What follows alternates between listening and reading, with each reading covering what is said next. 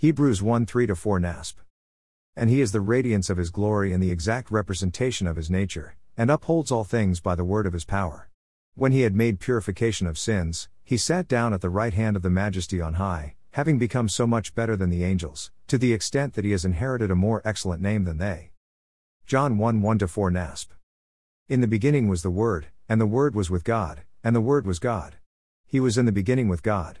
All things came into being through him, and apart from him not even one thing came into being that has come into being. In him was life, and the life was the light of mankind. When we read these scripture verses, I'm thinking that some of us don't fully comprehend the magnitude of what is being conveyed here. Maybe you do, but I know that I've read through the first chapter of John many times, without really grasping the wide scope and magnitude of what is actually being said. In the first chapter of John we find that as the Word, Jesus is not some creature who was with the Father at the beginning of the creation, but rather a co-equal and co-sharing person with the Father before the creation. The term Word has a rich history in Greco-Roman thought and Hebraic Jewish thought, meaning among other things, that which gives order to otherwise chaos, order to disorder and meaning to that which is meaningless. John of course reveals that the Word, or is called in the Greek, Logos, is a person, a divine person, and that person being Jesus, the Son of God. And that person, the very Son of God, was here among us, literally in the flesh.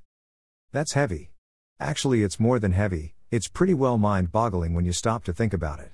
And yet, the truth of this reality is conveyed to us not only by the authors of the four Gospels, but even more so by Jesus himself, as Jesus' words are quoted, within the Gospels, over and over again.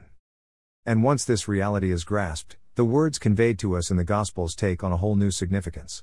The unity and divine purpose behind and between God the Father, God the Son and God the Holy Spirit, are literally evident everywhere. I'm going to limit myself to 6 scriptures from the Gospels and 1 scripture from 1 Corinthians, in keeping with the requirement to keep this relatively short, but you know there are so many, many more. John 14:28 NASB. You heard that I said to you, I am going away, and I am coming to you. If you loved me, you would have rejoiced because I'm going to the Father, for the Father is greater than I. Mark 10:18 NASB. But Jesus said to him, Why do you call me good? No one is good except God alone. John 12:49-50 NASB. For I did not speak on my own, but the Father himself who sent me has given me a commandment as to what to say and what to speak.